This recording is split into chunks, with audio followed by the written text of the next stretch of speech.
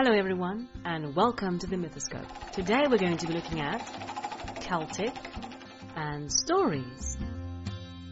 The Kelpie and Dianam. Oh, perfect for Valentine's Day.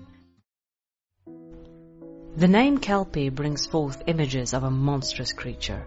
Cunning and crafty, it shifts into a sweet mare or noble steed waiting by the sea or river shore. And when you mount him, he will carry you into the cold clutches of the water to either drown or devour you, leaving only your liver. A Scotsman is quick to tell you of his rotting skin, seaweed hair, and eyes which burn like embers of flame, and a heart as cold as the sea. But some warmth once filled that cold heart, but only by the Lady Dianam. The story begins when the 7 sons of the chiefs were out hunting, and they spotted a beautiful horse at the shore. Intrigued, the 7 mounted the animal one by one. They each fitted quite comfortably, with even the last boy, the shield-bearer, hopping on at the back. With all seated, the horse took off, running over the sandy beach and finally onto and over the water itself. The men laughed, but the shield-bearer knew something was amiss. He could not remove his hand from the horse's hide. And as the horse descended suddenly into a whirlpool, he cut off his fingers, slammed into the ocean, and watched as the princes were swallowed by the whirlpool upon the back of what he was certain was the Kelpie. Upon returning to the chiefs, he told them of this misfortune of their sons. Despondent, the chiefs did not know what to do. But Donald, the shield-bearer, became fed up with their naysay, and went to Dull, the great wizard of the court, who, by magic, fixed the butchered hand of the boy. The court wizard promised he would retrieve the sons from the monster on the eve of the San Juan festival.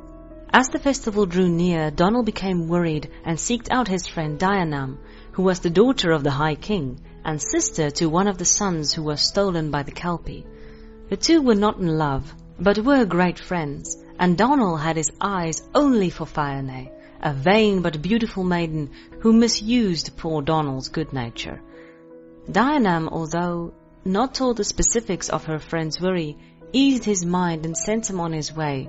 Her father and friend might have kept the truth from her to spare her the sorrow, but in her heart she knew what had happened to her brother.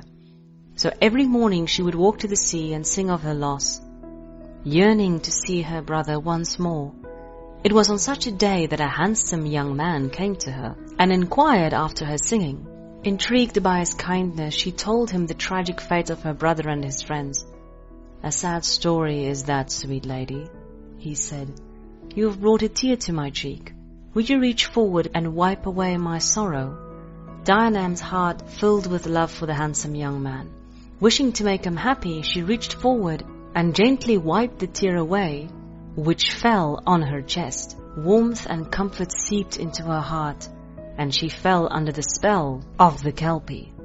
"I am Ech Ushkia, the Kelpie, Lord of the Deeps. Do you fear me?"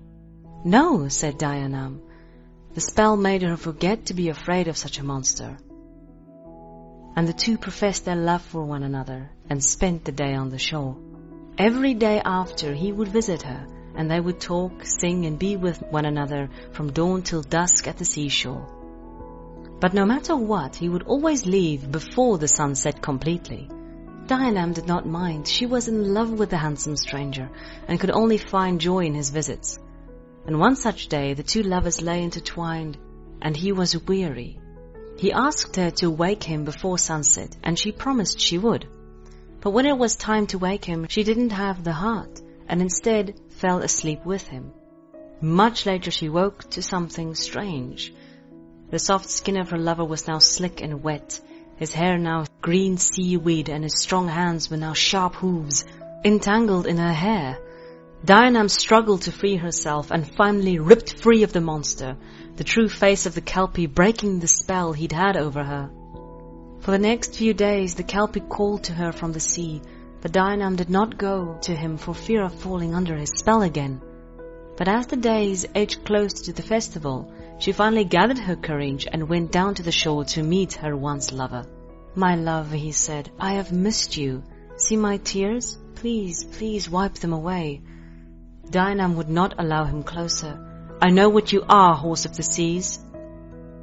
Gay is sad, he said. "I need your love, Dianam. and that of no other. Her soul yearned for the cool, perfect love of the Kelpie, but she held firm. If you love me, Ushkia, then I want a gift, the gift of the safe return of the chieftain's sons. The Kelpie bowed his head. I shall do as you ask. Though you hate me now, I shall grant you this. Look for them on the night of the Samhain festival. And with that the Kelpie turned into a white horse and galloped into the sea. Dinaum watched him go, her heart filled with sorrow.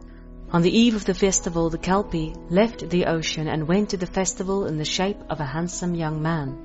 The people saw him as a king, and he caught the eye of the vain Phaone, whom was dancing with Donal.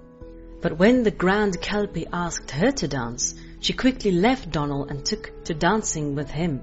Dinaum saw him for what he was, and when she heard the chant, she warned Phaone of the monster. But the stubborn, vain girl would hear nothing, calling both Donal and Dinaum jealous for her good fortune in catching the attention of a king. The Kelpie soon left and told Phaone to come find him at the shore after midnight. As the festival drew to a close, Dal the wizard went to the sea and performed a ritual to bring back the sons. Phaone met the Kelpie on the edge of the shore, and before her eyes he transformed into a monster.